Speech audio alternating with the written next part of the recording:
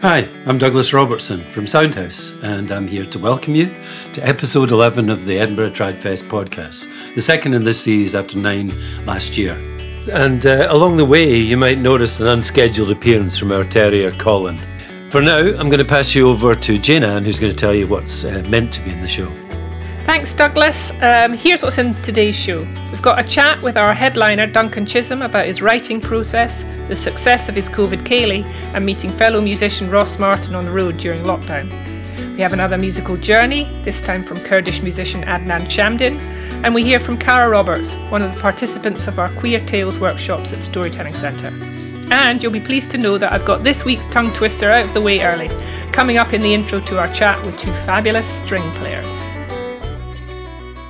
Classically trained cellist Alice Allen and traditional strings player Patsy Reed were aware of each other's work for a few years before they were brought together by musical polymath Shona Aitken as part of a very in-demand string section.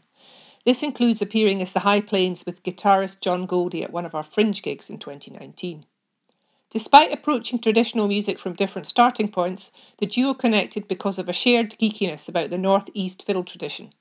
Last year, they decided to reclaim the music of self-styled Strathspey King James Scott Skinner and record an album of his tunes, 100 years after he recorded them himself.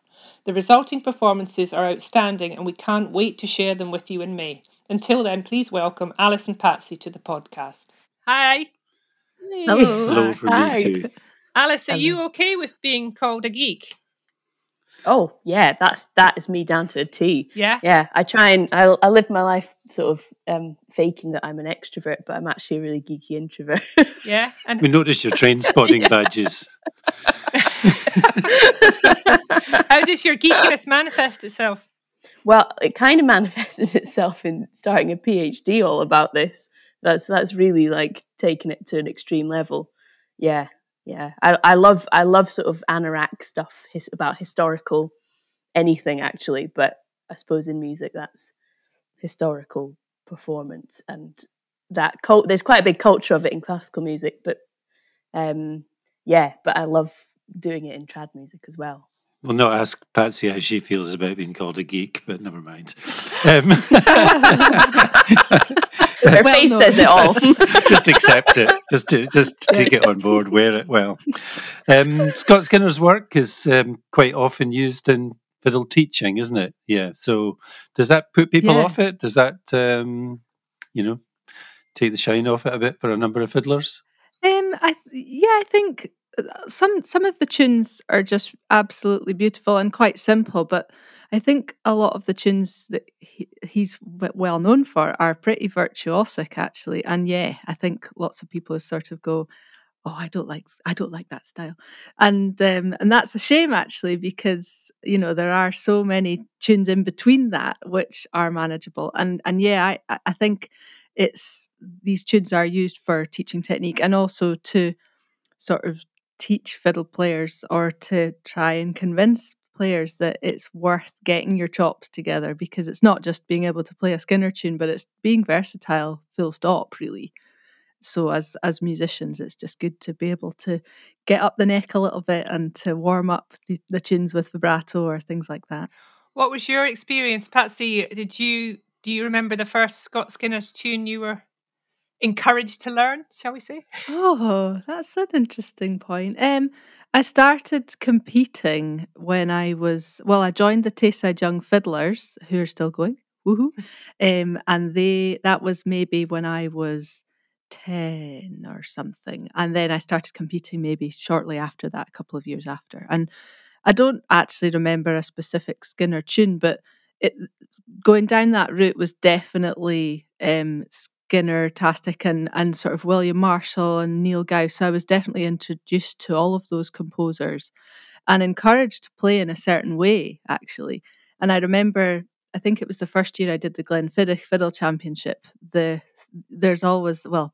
doesn't happen anymore, but there was a set of tunes that you had to play by one of these composers and they sort of alternated it. And I definitely had to put together a set of tunes by Scott Skinner for that. And it is a fantastic, that was a good opportunity to kind of get into the tunes and also to find tunes that everybody else wasn't playing. And there is such a huge Bible. There's many different books that he put together with his compositions. And Alice, you were classically trained, so how did you end up in the folk world? Yeah, well, I had quite an interesting sort of experience growing up and learning classical music, but being in Banchory, which obviously has this amazing fiddle tradition. But I suppose for me, I had this really interesting sort of journey because all my pals were playing trad music, and I loved trad music and I loved it growing up, and I wanted to play. And so I started going to Alistair Fraser and Natalie Haas's fiddle camp on Skye when I was about 11. And so I went there every year in my teens. And I had this, really fantastic immersion in Scottish music there. But on the flip side, coming back to Banchory, I would play with fiddlers, sort of knowing that it was acceptable because I did it on Skye. But there was this kind of different world here, and I really wanted to play in the Strathspey Reel Society, but there was a no cello rule, or at least when I asked if I could play, I wasn't allowed. So it was double bass, accordion, a couple of guitars, and fiddles. So it was a very strange experience actually, and it kind of piqued my interest in well, hang on a sec, how does this instrument fit in a tradition? Because there's two people over on Skye saying this is the most historical sound of Scotland that has been the dance band of choice for 200 years, yet in the Northeast at the moment, it's not seen, it's just seen as a classical instrument, and that's it. So I kind of just vowed that I wanted to be the very best I could at my instrument, sort of genre aside, just to be as good as I could be at the cello, and then I could play the music that I wanted. But then I sort of laterally came across David McGuinness and his amazing project at Glasgow Uni called Bass Culture, which is looking at bass lines that were written in trad music 250 years ago, and this absolutely amazing collection of manuscripts that we have, which at the time they were almost always published with a bass line for cello. Sorry, this is the nerdy bit. Yeah. This is the anorak coming out. So this is this makes me so excited. But almost every collection that was published with a bass line for violoncello or harpsichord. Violoncello obviously being this fancy name for the cello, but it wasn't double bass, and it wasn't, accordion wasn't really on the scene then. Domestic, having pianos in the domestic home wasn't a thing until actually just around Skinner's, when Skinner died. So before that, there was this big space for bassline. And I totally love the, David McGuinness is brilliant talking about this, but the way that the bassline was equally as important. And nowadays, tune books usually publish chords rather than a bassline.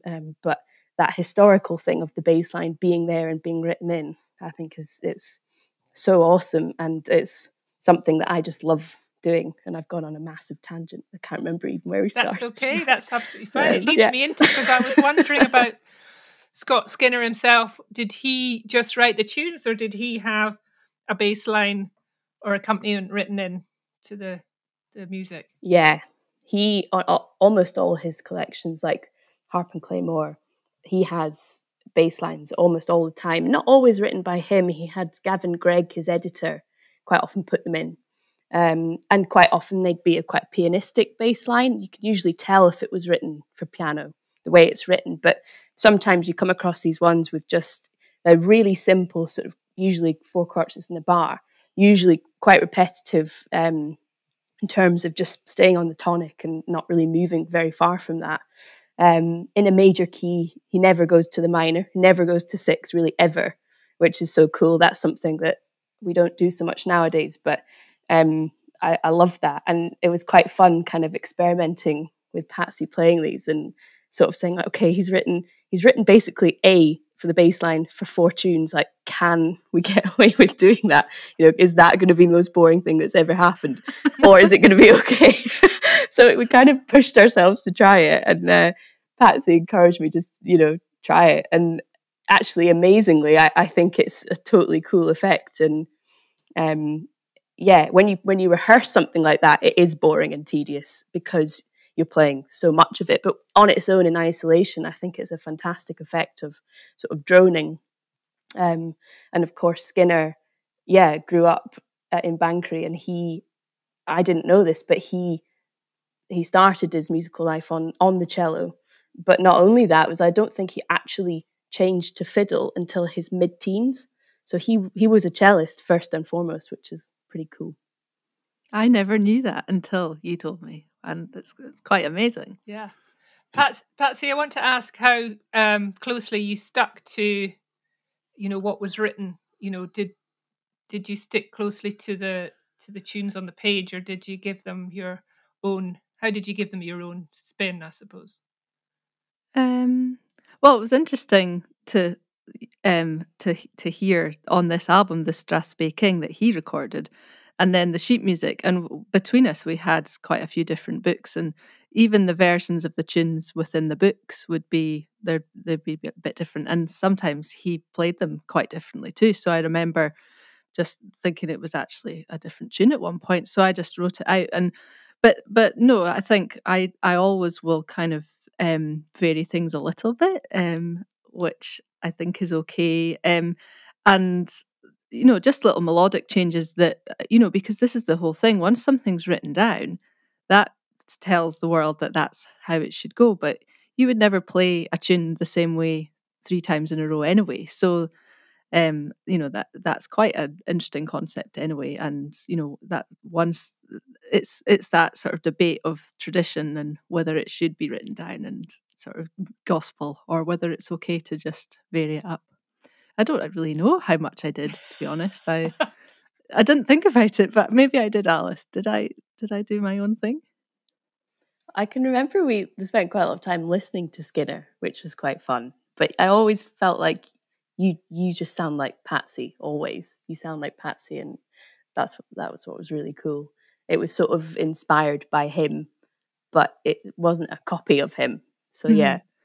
Well, cool. I remember sometimes being stuck, and because we didn't want to just go out and copy exactly the tempo changes, because sometimes, I mean, it was mad. I'd never come across it before, but you'd be full tilt in a reel, and then he'd suddenly put the brakes on and go into a Strathspey, and we didn't want to entirely just copy all these kind of wee details, but sometimes it would just be like, I don't know how to do that, and we'd just go back on, and this recording was funny as well. We used to just laugh because obviously the technology was limited in those days, and it's quite comical. And the keys would also, I think, Alice, you'd be better to say, but I think sometimes because of whatever the transition to get it digital or something, the keys would be different. So yeah, we'd giggle, but actually a lot of the time we'd be like, oh yeah, he did a really nice thing there. So we would copy it, when it was going to help us. So yeah, some great moments where I'm at in the questions. No, it's interesting what you're saying about the bass line, because Skinner was very much about dance music a lot of his life, wasn't he? And wherever you go, the bass line is essential, for a good dance groove. It's what Dolphin Boy does to his tracks. It's, you go to a reggae club, it's the bass that everybody's dancing to.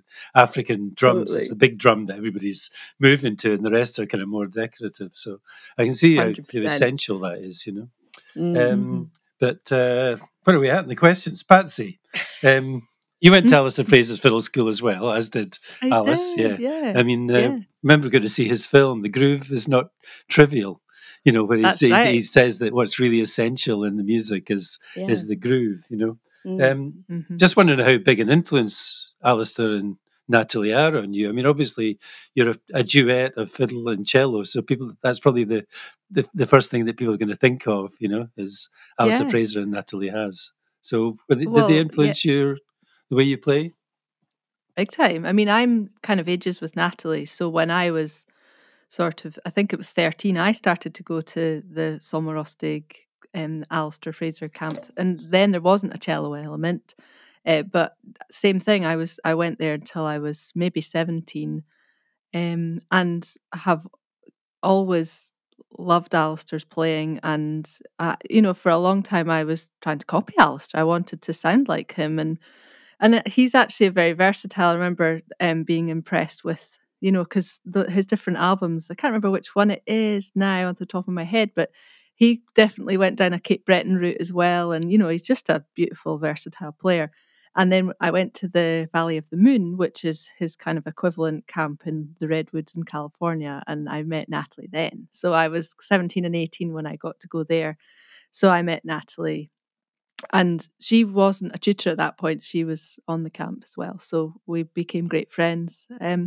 But yeah, you're right. There's obviously a natural comparison between our sound and theirs. And I think, we haven't gone out to become a duo and to do this. It was really the Skinner element that kind of made the project happen. But I think we're quite excited about, maybe choosing other topics and doing a similar thing, maybe with different composers or different themes. So it's not going to be the same sort of thing that Alistair and Natalie do. And, there's room for lots of different interpretations of that. Maybe an ABBA gig or something afterwards. What? Yeah, you got it in one. He's very perceptive, Douglas, about these kind of things. Alice, I just want to pick up on something you said before, because I'm quite interested in the no cello rule. In the I think it seems really odd, because I believe that even like Neil Gow always, well, not always, but played very much with his brother Donald on the cello. So how did they come across this? How did they decide that this was a good rule to have? Any idea? Yeah, I mean, I don't really know, other than the fact that there wasn't already cellos there. I mean, I find the interesting thing about Banchory is you think of Scott Skinner as being almost the most prominent, sort of, well, one of the most prominent examples of a cellist turned fiddler, or maybe the only example, or but in the golden age of fiddle music, as you say, it was so common for people to regularly play in a cello violin duo or play the cello as well. So I find it really interesting that geographically, to have had that amazing legacy of Skinner, and 100 years later for it to be completely sort of alien, totally baffling actually. And I think presumably here in the Northeast, the Strathspey Reel Society, I guess, became the norm, that it was double basses, and I guess we lost touch with that cello part of things. Oh, don't give me that. Well, Colin. I think Jane Ann's maybe just gone off. It's probably the postman or something. Is there somebody at the door?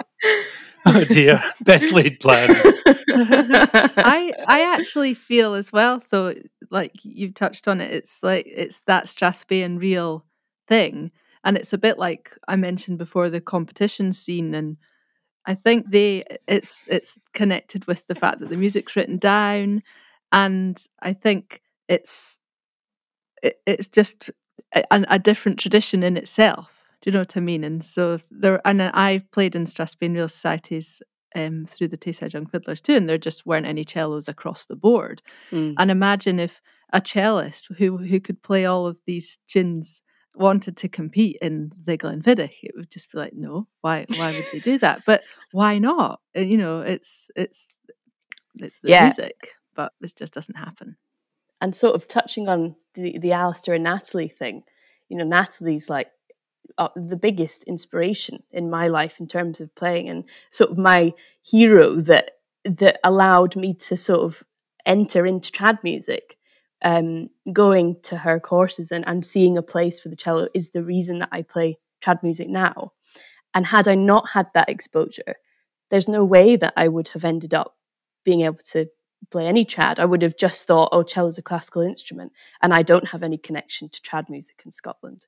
And that's something I feel really passionate about, actually, that it's so strange that it was, Natalie, who is from North America, that told me about a tradition that's from Scotland, and it's trying to sort of from my hometown. Yeah, totally. Like trying to kind of reconnect with something that we've lost touch with, and for Scottish cellists to sort of reclaim their ownership of the tradition that we're part of. But but sort of aren't part of. It's getting better, and there's this revival happening.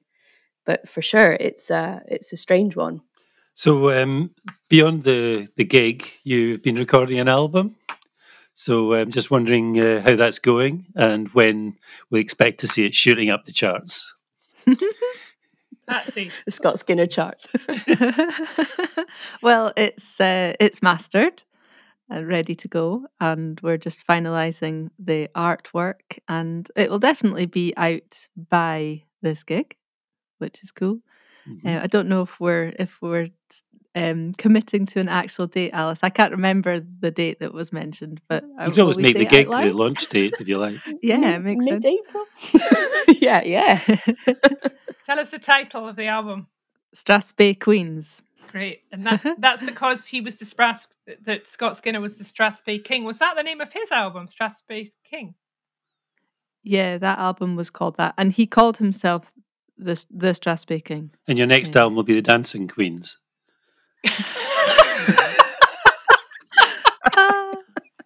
There it is. Yeah, brilliant. Yeah, thanks. Anyway, I believe you've singled out a track that we're going to hear a little bit about. Which one of you is going to tell us about the track we're going to hear? Alice? Yeah, I can do.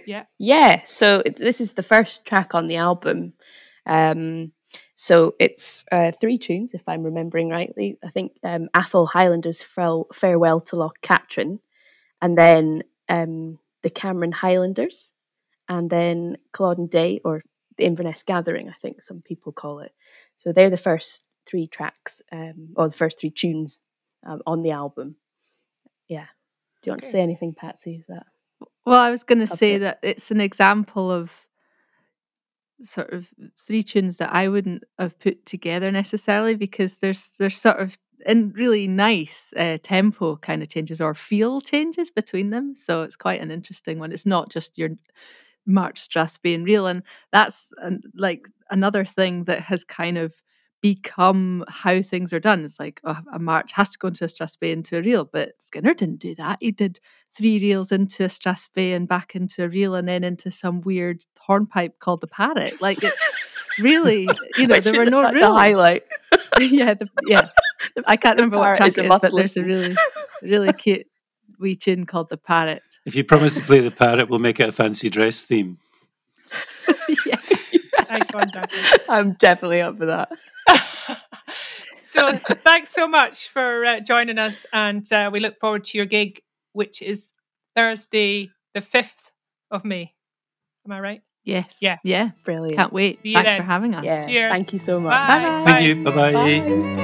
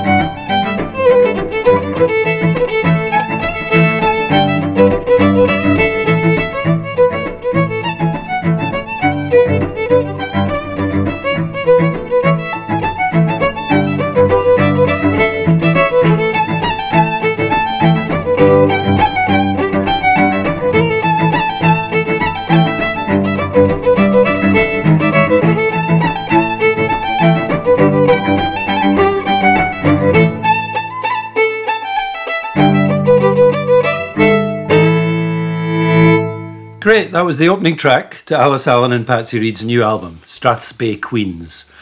It includes 3 tunes: the Atholl Highlanders' Farewell to Loch Katrine, the Cameron Highlanders, and Culloden Day. Alice and Patsy will be appearing at the Traverse Theatre, Edinburgh on Thursday, 5th May, and we'll have freshly baked copies of this tasty new album to sell in the night.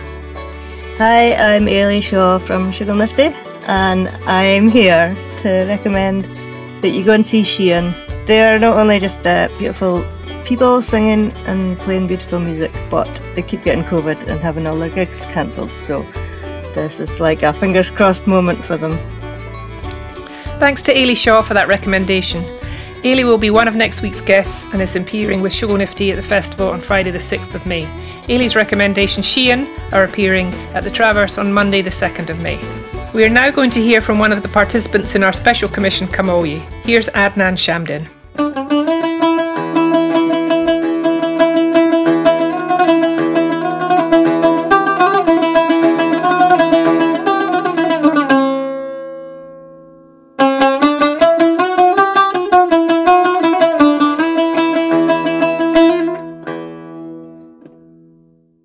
My name is Adnan. I'm from Syria. I'm Kurdish from Syria. And I've been in Glasgow since October 2015. Actually, I come with my family here. It was a really easy journey for me because I have chosen by Unicare to come in Glasgow under a program called Resettlement of the Vulnerable People. I left Syria in 2013 because of civil war. And the reason for that, why I left Syria because I wasn't a part of this war. I didn't care about this war. I only care about my family, about my children, about their future. So I left to Kurdistan, Iraq, and I lived there in refugee camp for 2 years. The living in Scotland, it's for myself. It was like a new life. Everything was exchange. Like you exchange your direct like 118 degree. So new language, new people, new background, new thinking. Everything is new for you. It was a big challenge to learn English because when I came here, I couldn't speak any English.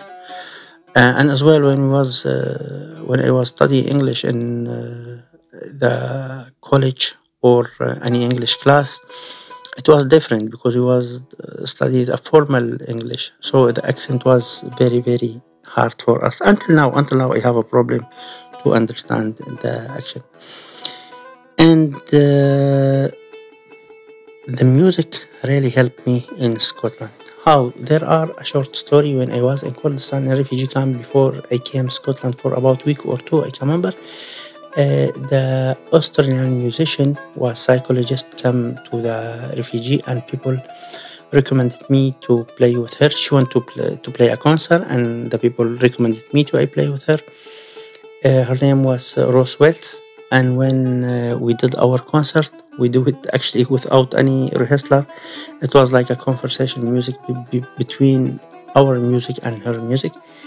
So she asked me to do some rehearsal and do another concert, but I said I will leave the camp for a week or two because I'm going to Scotland. And this lady shared in his Facebook page like a message for his friend, a musician in Glasgow, to help me.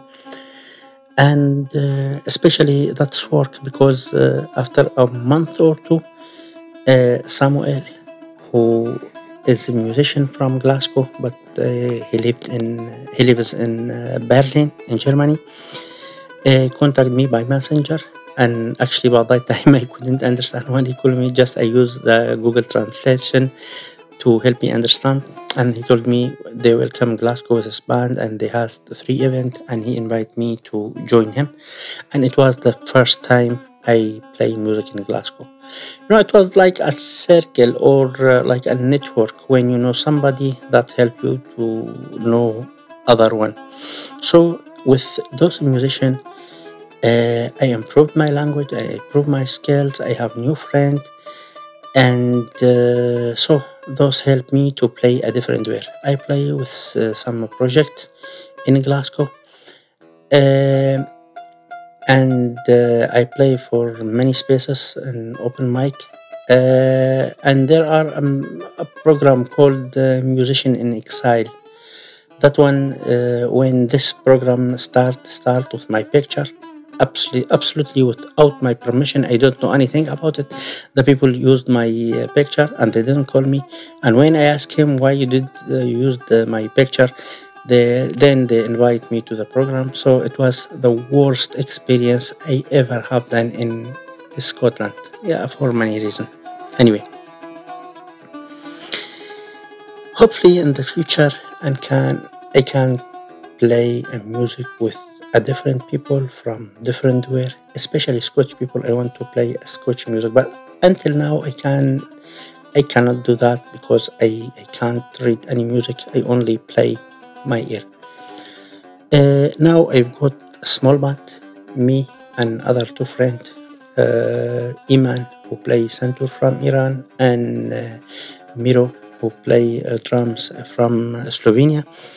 We make like our groups, our group under name and Nauros.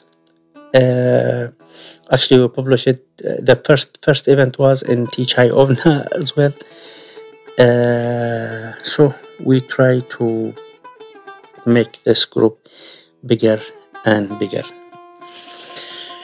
And finally, the music,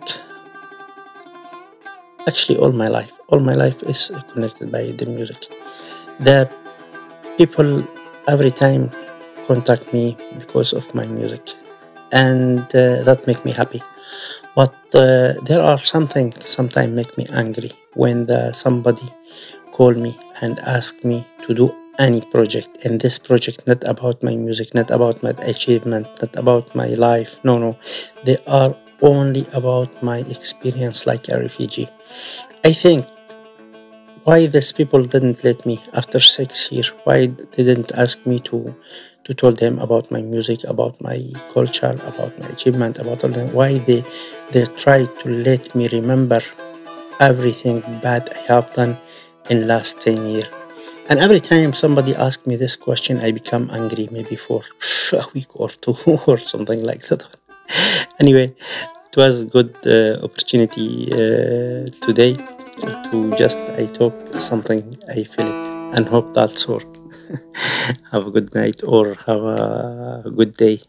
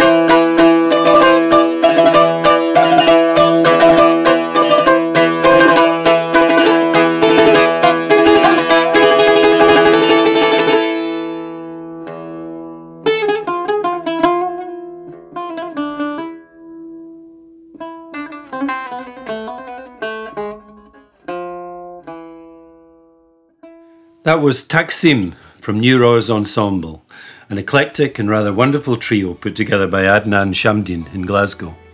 You can check them out via Facebook. Adnan will be playing at Edinburgh Tradfest on Monday 2nd May as part of Come All Ye. Hi, I'm Una Monaghan. I'm appearing at Edinburgh Tradfest and I'm so excited to go see Karine Polwart and David Milligan and also The She. Thanks to Una Monaghan for those recommendations. Una will be delivering our second annual Rebellious Truth Lecture on Tuesday the 3rd of May, and she'll be our guest on next week's podcast. Corinne and Dave's show is already sold out, but you can see the She, who are giving our closing concert on Monday the 9th of May. Now we're going to catch up with Duncan Chisholm, composer, fiddle player and Highland treasure. Duncan Chisholm is one of the greatest fiddlers of his generation and is swiftly approaching national treasure status. His Covid Ceilidh and A Tune with a View initiatives during lockdown kept spirits up and gained him legions of new fans all around the world. His unique musical voice is distilled in his home landscape of the Scottish Highlands. His masterful attention to detail, worn so lightly it appears effortless, is combined with a tenderness and passion that keeps audiences flocking to see him wherever he plays. We are so delighted that he will be opening Edinburgh Tradfest this year and very happy to welcome him to the podcast. Hi, Duncan. Hello, how are you? I'm all right. Hello. How are you? That was very kind words. Thank you, Jeanam. Beautiful in Inverness this morning, I'm sure. It's beautiful, yes. The frost is here and blue skies. It's wonderful. Yeah, Fabulous. yeah. Great place to be. Absolutely. I'm just wondering about your association with the landscape, because I think that more than almost any Scottish musician, that's what your music is associated with. Your Strathglass trilogy is, I believe, all about the lands of your ancestors.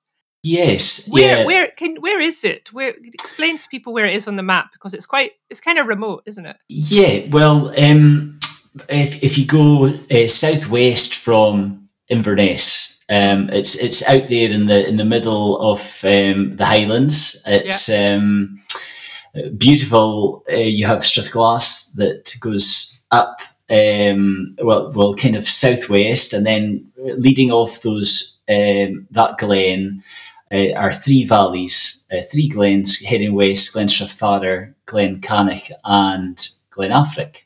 Okay. And they have been home to the Chisholm clan for 600 years, and my paternal line goes back that far, and I guess the making of the Strathglass trilogy was a defining moment for me. It was important for me to make two clear musical statements. This is me, and this is where I'm from.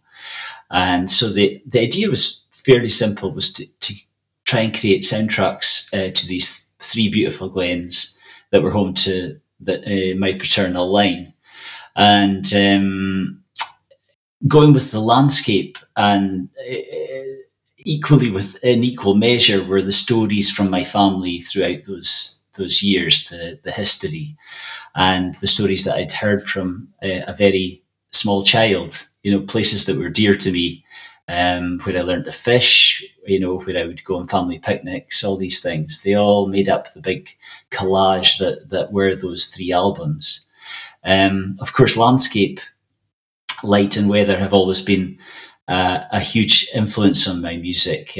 The fundamental elements that surround us here, they stoke our minds, and sparks of inspiration are created. And I try and paint pictures with music. So, like a painter would do on canvas, I have to start with nothing, and then you create melody, harmony, and colour, and try to give your own perspective on how you feel about a place, and hopefully that kind of goes on to an audience member or someone who's listening to an album, that they might feel that's representative of how they feel in a place also. So the natural world is so important to my art, without doubt. That's brilliant. Douglas just had to cross out a question there because you've just answered it beautifully without even being asked. Oh, really? Yeah. Get ahead of things. You just go and have a cup of tea and you carry on. On your most recent release, Sandwood sort of stands out. Sandwood Bay on the maps. I mean, how do you get there? There don't seem to be many roads. I mean, it's near Cape Wrath, is it? I mean, you kind of expect an 1812 overture with explosions because of the RAF testing range. Oh, that's right. It's the most incredible place, and if you, for any of the listeners that have never been, it must be on a bucket list. You drive to Kinlochbervie and then carry on past Kinlochbervie, northwest Sutherland, to a place called Blair Moor, where you can park the car, and then you walk out across the moor from there. It's about 4.5 miles to the bay itself, but so worth it. I mean, the walk itself is beautiful, and but when you get there, you're met with this incredible bay that stretches out over 1.5 miles. On one end, you've got Louisian gneiss in the cliffs, colourful rocks everywhere, sand dunes that are mountainous. So you kind of feel enclosed. And to the north are the cliffs of Cape Wrath. It's a truly incredible place. It's the first place where the Picts had their first settlement in what would become Scotland, and it's got an incredible history. It's a place of ghost sailors and whales, and it's just wonderful. And you never forget the place when you go there. You'll never forget it for the rest of your life. And I was very fortunate. I visited 8 times over an 18-month period, trying to immerse myself in the place and try and create music that would represent how I felt there. So I guess the music is as much about the rain on my face as it was the cliffs of Cape Wrath. You know, it was as much about the colours that I saw in the sky as it was the sand under my feet. It's about the experience you had there. And I guess everyone's experience is going to be different. And you just have to be as honest about that as you can be, and hopefully people get it. So you trek out there with a fiddle? Yes. Well, yes. A lot of the time I did take the fiddle a few times, but other times I just went up with my camera and my phone and took pictures and just sat in the dunes and just tried to... a lot of my writing is retrospective, so I work from memory. But it was good to take pictures and remind myself of the days that I spent there. But then when you get back into a writing environment, I think you're better working from memory. It's the old analogy of rose-tinted glasses, maybe, that you work from. And I think the creative mind works well from that, from working from memory. I think there's a link up there that... you try and remember maybe not what it looked like, but how you felt when you were sitting there. You block out the piles of plastic then. Yeah, well, yes, and help. That was help pick them up. The John Muir Trust they do an incredible job there, working the paths and cleaning the beach, and I guess everyone that goes there feels a responsibility. You're going to such a precious, beautiful place that you immediately feel the responsibility to start cleaning. Yeah. Do you feel a bit raging if you get there and there's someone else there? Well, no, actually, it's unbelievable because the beach is so large that you go there and you can be in your own space all day. And it's wonderful, actually, because anyone that you do meet, or I did meet up there, you immediately want to go over and speak to them and find out where they are, because they've made the trip as you, and they're experiencing the same thing as you. So it actually draws you closer to people that are on the beach, you know. Is there any kind of evidence of settlements around there? Did people live there at one point? Or yes. So the ancient the Picts settled there. There's a definite evidence that the Vikings would certainly shelter there. Seaton Gordon in his book Highland Ways and Byways. I'm not sure how he knew this, but he reckoned there was a Viking longship under the sand there at Sandwood. And I don't know how he came about that, whether that was a story that had passed down, but they certainly sheltered there. There's a beautiful loch at the back of the beach, Sandwood Loch, and I think they used to drag their longships across the beach there after probably a very perilous journey around Cape Wrath, and they would shelter there, and so incredible history. There was a Spitfire came down on the beach in 1940 as well, during World War II. And thankfully the pilot survived, but he had to crash land on the beach. And apparently there's the wreckage of the Spitfire is still there, although I every time I went up looking for it, I could never see it. But amazing history. So I want to talk a little bit as well about one of the things that you became famous for in lockdown was the daily COVID Ceilidh, which were kind of online concerts. You couldn't have imagined that they would have been so popular, or that lockdown would go on for so long. No, that was it was quite something. I think. I started COVID Ceilidh right at the start of the very first lockdown in March 2020, and it was basically a call to other musicians to post an acoustic track on social media, and that was in order to bring people together through music. To comfort and reassure people, that might have been feeling isolated or vulnerable. And the response was amazing. We had thousands of tracks posted from musicians from all over the world, and subsequently millions of views. And really great to get the messages of thanks from all across the world about it. It was a real community of musicians that went to a lot of effort to post tracks, and I think it was just wonderful to see how music can a wee reminder, a nice tune that someone likes or whatever. It was a wee reminder that things aren't so bad, and you can easily connect. Thank goodness for the internet in that situation, well, apart from the homeschooling, of course, that was we'll forever hate the internet for that. Did you have homework to do as well? Oh, there was. The first day that we knew we were going to do homeschooling, I got very excited about it. I thought, right, I'm going to really embrace this. And at the end, I sharpening pencils and sorting out all their stuff for them. And at the end of it, my youngest said, "Dad, that was the worst lesson I've ever had." So I knew it wasn't going to go well. With months ahead anyway. You must have an enormous repertoire, but did you ever feel that you might run out of tunes because it went on for so long?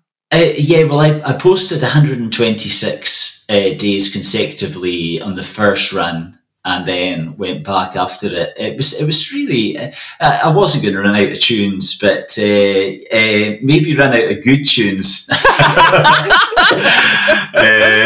There's thousands in there, but you want to keep the quality up, But what was wonderful that came out of COVID Ceilidh was when I was posting in the good, if you'll remember, we had this amazing spell of weather at the start of like from the April on till about the end of June. It was sunny every day, so I was posting from out in the garden, and the messages that I was getting back, they were as much about the view from my house as they were about the music, and so it sparked an idea that I should maybe at some point go out and go into the Highlands and record music out in the wilds, which I did with Tune with a View the following year in 2021, and that was a wonderful thing for me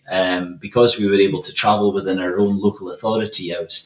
And I was fortunate enough to live in the Highlands. It opened out a huge area, and so I went to Sutherland, Lochaber, around this area, Wester Ross, and thoroughly enjoyed it. It was a real labour of love, that one, because just myself and the dog would head off and we'd record music in beautiful places. So it was great. What does the dog play? Well, he's actually called Banjo, the dog. So we'll need to get him lessons, I think. But it was he enjoyed it because, of course, there were long walks way out into the wilds and different places. So he loved it. He loved it as much as I did. You may know we did a series of podcasts before last Tradfest, and you might also know that Ross Martin gave you a name check on one of those. I did hear this. When he bumped into you at a passing place in Murray. Mora, even. Yes. Yeah, that's I right. think I might be able to play it to you. Let's see if this works. All right. Drive home was quite eventful, actually. Met Duncan Chisholm. Actually, I didn't expect to do that. He was driving about. Met him in a single track, but he was struggling at the reversing, you know. He said something about the sun being in his eyes, so I managed to... So you should really get the right of reply, shouldn't you? Well, yeah. I mean, I might have been struggling with the reversing, but he was actually struggling with driving in general. Going forward is Ross's problem. Actually, it was lovely to meet him.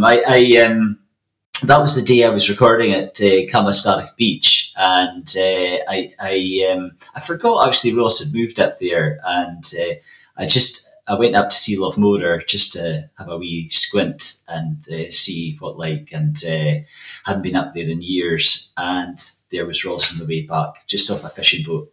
So bit smelly, probably. Oh, probably, yes. Yeah, I didn't hang about. He's a great storyteller, and the best storytellers are usually a bit liberal with the truth, you know. I totally. It was great to see him. I have to say, it was really great. And what's next for you? I think are you going back into the studio? Yes. Anything you can tell us about that? I'm going into the studio actually in just a few days' time. So I'm very excited about that. This has been 2 years of imagining, of writing and arranging, and I've been working with Hamish Napier, who I worked with on Sandwood, and with Ross Ainsley as well. So the three of us have been writing music together, which has been a really wonderful experience. It's always, you're always tentative at the start of a working relationship, but I knew working with Ross and Hamish that everything would be open and free and lots of discussions, and we have similar outlooks on music, so it worked really well. So the album's ready to record, and it's going to be for me it's the most exciting project I've ever been involved with musically. So yeah, I'm really. Should be pretty good crack as well. We just saw Ross on Monday. Ross and Tim Eadie stepped in at the last minute when one of Nos tested positive for COVID. Right. So they played our Monday concert, and it was as much a comedy show as it was fantastic music. Pair. You know, they really imagine. played a stormer. Wonderful musicians. Gee whiz. Really, really terrific. So recording the album, looking forward to Tradfest. I can't wait to play in that beautiful room. It's going to be great, and the lineup has been. It's really, congratulations. It's truly exciting, to have this festival in the centre of Edinburgh. Really wonderful. Thanks. Well, we're really looking forward to it, and I think that we're going to hear something by way of a wee preview, perhaps. What we're going to hear? Okay, well, probably a track from Sandwood, a track called Dizzy Blue, which was inspired by that walk-in on a beautiful June morning into Sandwood Bay. The title comes from Norman McCaig's beautiful poem Summer Farm, and if I can remember, it says, "Out of an empty sky, a swallow falls, and flickering through the barn, dives up again into the dizzy blue." And it's a wonderful picture for me from that poem of freedom and being at one with nature. And that was what Dizzy Blue was all about. It was walking through the moor one beautiful bright June morning and being within nature and feeling totally at home. So Dizzy Blue. Great. Thanks so much for joining us. See you soon. Not at all. Pleasure. Right, catch you later. See you at Tradfest. Yes, thank you, Douglas.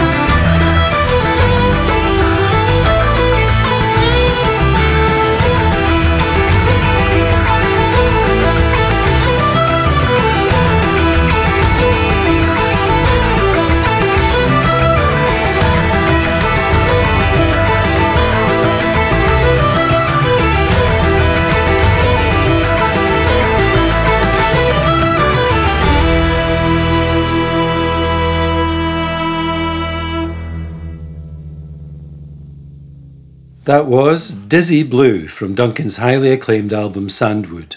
You can buy your copy from duncanchisholm.com. Duncan will be appearing at the Assembly Music Hall as part of Edinburgh Tradfest on Friday, 29th April. Hi, I'm Phil Alexander. I'm appearing at Tradfest with a piece called Come All Ye, and I'm also very much looking forward to hearing music from Malin. I taught Malin at the RCS a couple of years ago, and they were an amazing student and a fantastically creative musician, and I'm really excited to see what they're coming up with these days. So go check out Malin's music. Thanks to Phil Alexander for that recommendation. As you may remember, Phil is presenting Come All Ye at the Traverse Theatre on Monday the 2nd of May, including a performance from Adnan Shamdin. And don't miss Malin Makes Music, Phil's Top Choice, on Sunday the 1st of May. We're going to finish with a striking tale from Cara Roberts, one of the participants in our Queer Stories workshops at the Scottish Storytelling Centre.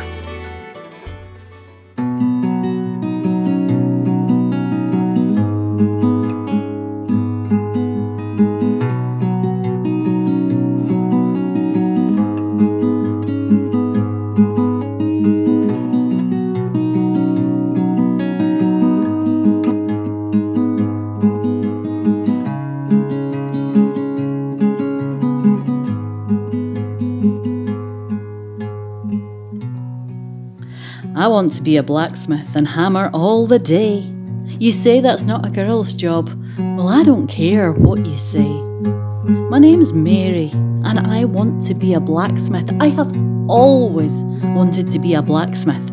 My father's a blacksmith, and ever since I was a wee lassie, I've watched him in the forge, working his magic, taking iron bars and heating them up in the fire, making them glow red, orange, yellow, white hot, until they are steaming and soft, and you can hit them with the hammer and make them into anything. It's like a form of magic.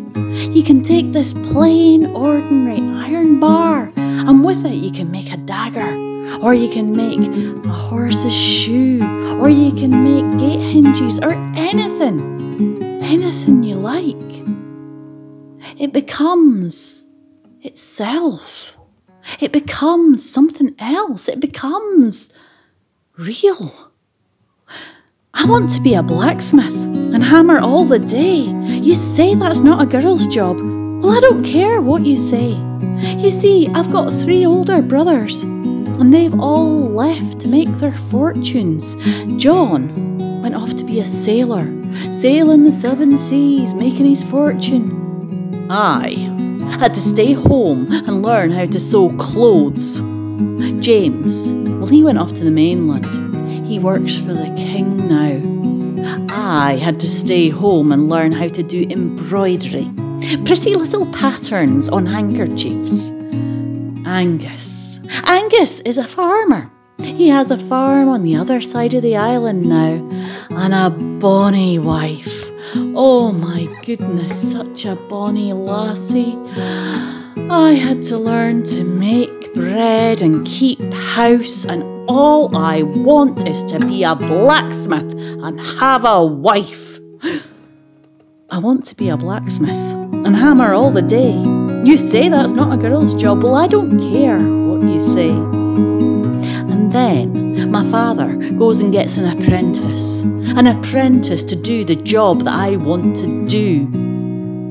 Oh, but Father, have you not looked carefully at your apprentice? For she is just like me. This is no laddie that you have found to work in your forge. This is a girl, same as myself, who wants to be a blacksmith. And she has the most beautiful eyes and the most beautiful hands, and I am in love with her. I come and watch you at the forge, her nimble hands working the metal the way that I want to do it. I want to do the things that she does, and I want to do her too. We're going to be married. Mother wouldn't like it. I'm sure she won't. But we are going to be married, and we are going to be happy, and we are going to have the life that we want together. There's something strange about that man. I'd see him dead before he takes your hand. Stay away from his forge and flame. He will never take your name. 'Cause you see, I want to be a blacksmith and hammer all the day. You say that's not a girl's job. Well, I don't care what you say.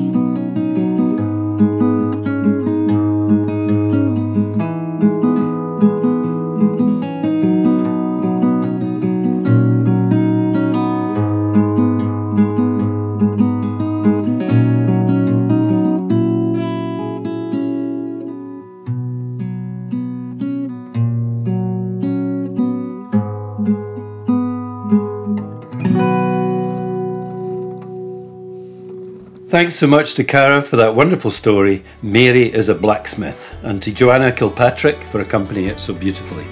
You can hear more stories and music from these workshops at Queer Tales at the Scottish Storytelling Centre on Thursday, 5th May. Thanks, Douglas. That's all we have time for this episode. Thanks to all our guests, Alice Allen and Patsy Reid, Adnam Shamdin, Duncan Chisholm, Cara Roberts and Joanna Kilpatrick. And thanks to Ailey Shaw, Una Monaghan and Phil Alexander for their recommendations. I was wondering actually, Douglas, what your recommendation is for Tradfest this year? Whoa, tricky one. Probably Nuala Kennedy and Eamon O'Leary, since I saw the Alt this year at Glasgow's Celtic Connections, and these guys are 2/3 of the band. So yeah, I think they'll do a great show. Love Nuala's voice, love her flute playing, and Eamon's just a absolutely exquisite musician. And they're on at the Traverse on Friday the 6th of May. So Edinburgh Tradfest takes place this year from Friday 29th April until Monday 9th May. We hope you can join us for some great live music in Edinburgh during that time. If not, there's always the podcast. Our next episode goes live on Friday the 29th of April, when we'll be joined by guests including Una Monaghan, Ailey Shaw and James McIntosh from Shogonifty, and Laureline Morgan Davis from Madarin. That was episode 11 of the Edinburgh Tradfest podcast. At the time of release, all episodes of this podcast are available to listen to. But episodes 1 to 9, recorded in 2021, will start to disappear one a day from Sunday 1st May. You have been warned. Edinburgh Tradfest podcast is produced and presented by Douglas Robertson and Jane Ann Purdy, with the help of our hugely capable engineer, Dave Kay. The theme tune, Silence of the Trams, is by Angus R. Grant, performed and arranged by Shogonifty. Information on all our guests and the music played is listed on our website, edinburghtradfest.com. Huge thanks to our funders, Creative Scotland and the William Grant Foundation, makers of Glenfiddich and other wonderful things. Please rate, review and subscribe to Edinburgh Tradfest podcast wherever you get your podcasts. Apparently that helps other people find it. Thanks very much.